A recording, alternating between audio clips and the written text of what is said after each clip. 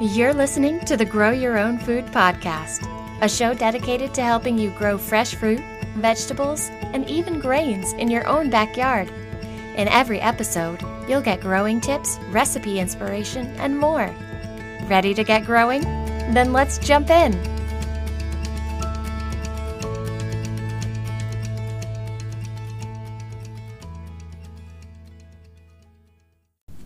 Hey everyone, welcome to episode 10 of the Grow Your Own Food podcast. I'm your host, Shauna Smith, and today we're going to be talking about levels of sunlight for your plants.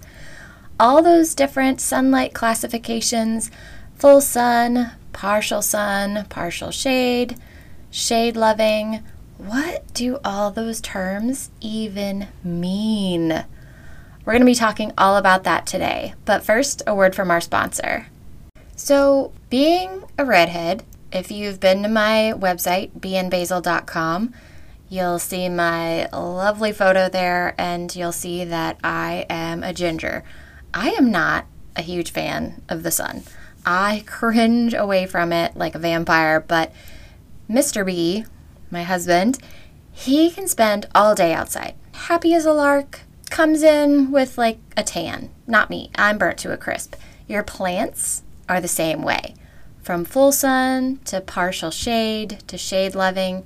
If you want to get the most out of your vegetable garden, it's important to understand and pay attention to suggested sunlight levels. But paying attention to them is one thing. Knowing what they actually mean, how that translates to time spent in the sun, is another. Like, how partial is partial shade? And is there such a thing as too much sun for full sun plants? Well, you're about to find out. Simply put, full sun plants are ones that need a bare minimum of 6 hours of direct sunlight every day. But for most full sun plants, they're going to want more like 8 to 10 hours of sunlight. Like, that's even better for them.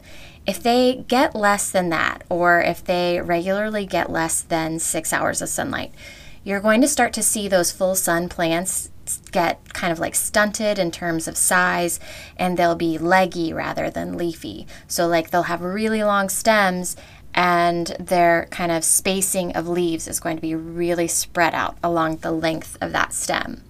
Some examples of full sun plants.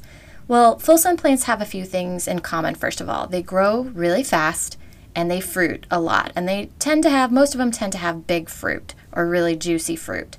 And they need all that sun to keep up with the energy needs and keep chugging away with photosynthesis, keep creating those simple sugars, that glucose that helps feed the leaves, feed the fruit, keep everything moving along nicely. So examples of full sun plants would be tomatoes, summer squash, both summer and winter squash, eggplant, corn, watermelon for sure, cantaloupe, and then most berries, or at least most common berries, strawberries, blueberries, and raspberries.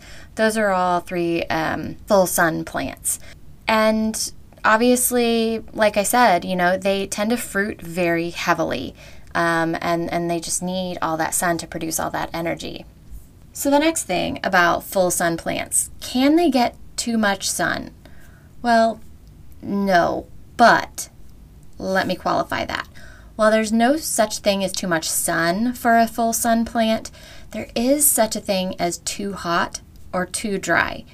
Like, even the most sun-loving person has to get out of the heat to survive heat stroke or dehydration, right? So make sure those plants get plenty of water when the daily temperature starts creeping into the 90-degree Fahrenheit range and hotter. And if it's like a really long period, tons of sun, really, really hot outside, you might even start thinking about providing them with some sort of movable shade. For instance, you can kind of set up netting as a kind of canopy. It would still let some sunlight through, but it would provide it with just a little bit of relief from the sunlight when it's the hottest part of the day. So where should full sun plants be situated in your garden? My garden beds are rectangles that run east to west, but they're laid out in a row that runs north to south. And in addition, I have some pretty tall trees on the east side of the yard. So in the summer, the beds on the south end get light the longest, while the beds on the north end they don't get hit with like full sun until around 10 a.m. So the orientation of your garden, its location in your yard, and any surrounding trees are going to need to be a factor in your decision of where to plant your full sun vegetables. I tend to plant my full sun vegetables on the south end of the yard where they're going to get hit with the sunlight first in the summer. And then I plant my partial shade vegetables kind of up on the north end of the yard where they're not quite getting as much sun for as long during the day. It's a lot to consider, but it's important to strategize as much as you can. If you've already situated your garden in your yard, don't worry. You can still observe sun patterns and lay things out differently next year. Your garden layout is not set in stone. Your beds may be, but you can always plant things in different places. Moving on to partial sun and partial shade. First of all, are these the same thing? A lot of people ask that. And again, it's kind of qualified. Yes, they're the same thing if they appear in that construction together on the suggested sunlight levels on the seed packet or the seedling stake. If it says part sun or part shade, you can pretty much call those the same thing. But if it says partial to full sun or partial to full shade, then no, those aren't the same thing. If a plant says full sun or partial sun, it's not going to love a lot of shade. It's going to want a solid 6 to 8 hours of sun, maybe with a break at some point in the hottest part of the day. So it's the minimum down there is going to be like around that bare minimum, a solid 6 hours of sunlight. On the other hand, if a plant supposedly does best in part shade or full shade, it's not going to do well with a ton of sunlight. This kind of plant will want probably at least 4 hours of sunlight on the low end and 6 hours max.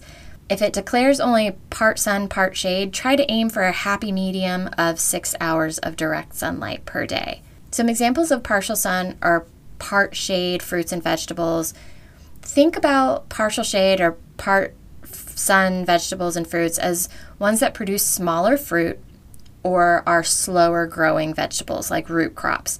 And this category would also include plants that typically like cooler weather. So this would be your peas, beans, beets, onions, broccoli, cabbage, any herbs. Herbs tend to have leaves that'll kind of start to wilt pretty easily when they're given too much sun, especially in the height of summer. Last one would be shade-loving plants. It's tempting to think of these plants as the polar opposite of full sun plants and assume that they can live in 100% shade, but really very, very few plants can live in 100% shade, and none of those plants are going to be the types of plants that you can eat. The plants that you eat are going to need some sunlight. They can't photosynthesize without it, and they definitely can't keep up with, your food needs. They're fairly happy with it not being direct sunlight most of the time, but they're still going to need some sun, whether it's filtered sun, like, just ambient light or dappled sunlight, like what they'd get under a tree, is generally enough for them to live off. But an hour or two of direct sunlight would likely benefit them still, especially if it's weaker sunlight in the morning or in the evening. Some examples of shade-loving vegetables: you won't really find anything but leafy greens in this category. Again, vegetables and fruits that, fruit that produce produce, they're going to need more energy than a shade-loving plant. So in general, you're going to find, leafy greens like spinach, kale, arugula, Swiss chard, lettuce, all those leafy greens that prefer cooler temperatures. Those are going to be kind of your shade-loving vegetables that are safe to plant in a place in your yard where you're only getting about 4 hours of sun max. So hopefully this has shed some light. Sorry, I couldn't resist on sunlight levels for you. If you found this episode interesting or educational, I'd love to hear back from you. Please feel free to leave a review on Apple Podcasts or Google Podcasts. Otherwise, I'll see you guys next time. Thanks for listening to the Grow Your Own Food podcast. Visit beeandbasil.com for helpful how-to articles, images, and recipes.